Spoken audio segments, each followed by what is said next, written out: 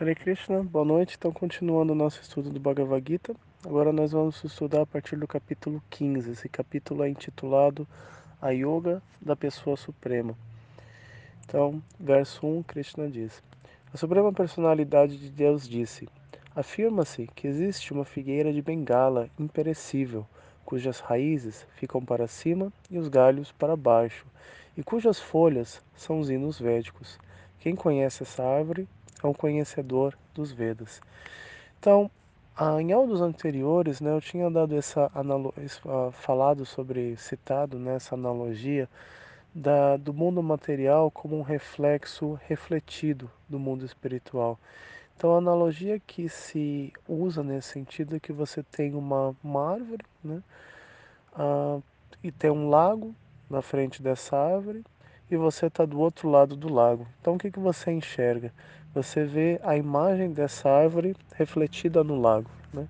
Só que então a reflexão da árvore no lago, ela se parece exatamente como a árvore original, com folhas, com raízes, com tronco e assim por diante, com galhos. Porém, essa reflexão que você vê no lago, ela não só é efêmera, né, mas ela está de ponta cabeça, né? As folhas estão para baixo, a raiz está para cima, né, do seu ponto de observação. Então essa analogia é descrita aqui por Krishna nesse 15º capítulo, onde ele começa a explicar a estrutura e a natureza do mundo material. Então ele começa mencionando essa analogia, né, do universo material como uma árvore invertida, como um reflexo invertido do plano espiritual.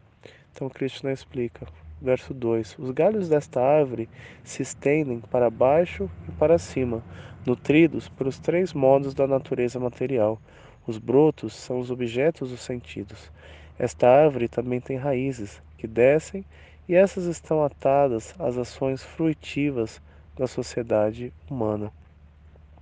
Então, a Krishna explica que os três modos, né, da natureza material, que a gente também viu anteriormente, né, bondade, paixão e ignorância, são uma das principais forças que nutre os galhos da árvore, que nutre, faz a árvore crescer e se manter, né, essa árvore material. Porque tudo o que acontece nesse universo material, tudo o que é feito aqui, acontece pela influência desses três modos.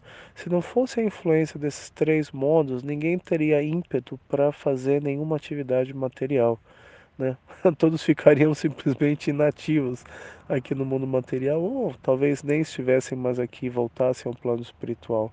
Mas a ação desses três modos é o que permite que as pessoas elas ajam nesse mundo material e que dessa forma elas possam realizar os seus desejos, né? Que Krishna cria esse mundo material da forma como ele é, não porque ele quer, mas porque nós queremos, né? Então Krishna cria as almas espirituais e ele dá o livre-arbítrio para cada um de nós. Então, quando as pessoas perguntam que se existe Deus, como que pode existir o mal no mundo, né? Se Deus criou o mal, é porque ele não é bom, ou ele não é todo poderoso, ou se talvez ele tenha criado e o mal escapou ao controle dele, enfim.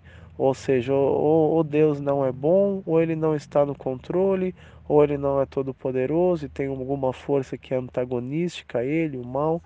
Isso é, enfim, são problemas filosóficos que muitos religiosos acabam se confundindo.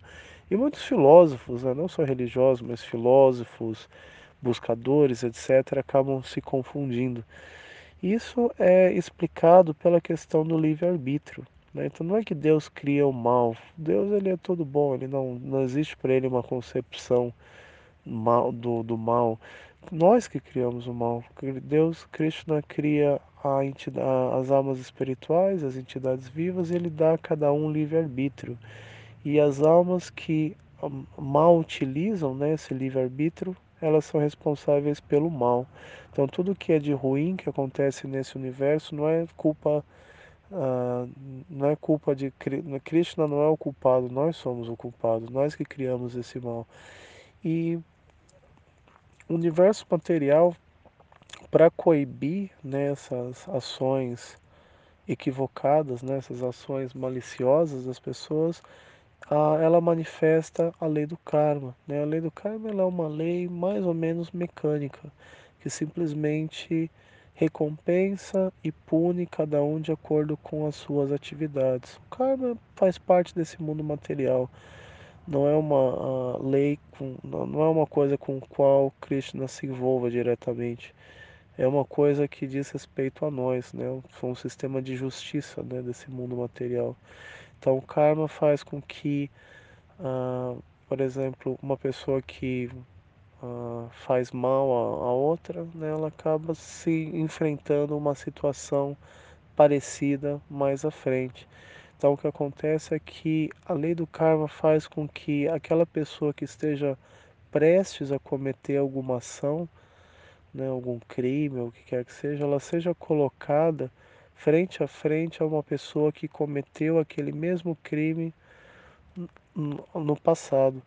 Então, o karma faz com que tudo se mantenha em equilíbrio, né? É um sistema de justiça, como, como eu mencionei, desse universo material. E que o karma funciona, ele existe, ele continua operando devido a nossas próprias ações. Se todo mundo fosse bom e justo, né, não existiria necessidade de existir sofrimento nesse universo. O sofrimento existe devido às nossas próprias ações. Então nós somos o culpados, é nós que criamos o mal. Então isso leva a questão, a lei do karma força a pessoa a parar e a pensar, a ser responsável pelas suas ações, né? Porque as pessoas muitas vezes elas dizem que eu sou ateísta, etc, não acredito em Deus, mas simplesmente porque ela não quer aceitar a responsabilidade pelas suas ações.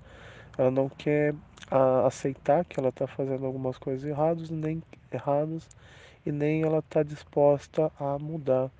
Então, nesse ponto, a partir daí, é muito comum dizer que não acredito em Deus, não acredito que existe a vida após a morte, morreu, acabou, etc. Porque dessa forma ela tem aquela ilusão de que ela pode fazer o que ela quiser e ela não vai ter que arcar com as consequências dos seus atos.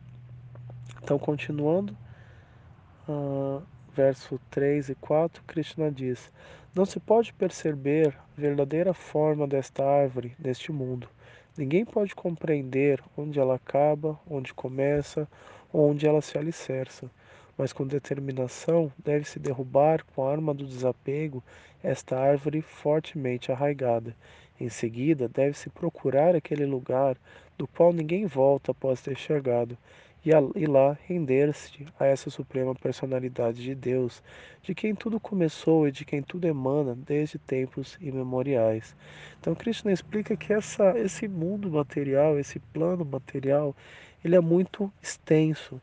Então, como ele explica que ninguém pode compreender, né, onde acaba, onde começa, onde se alicerça.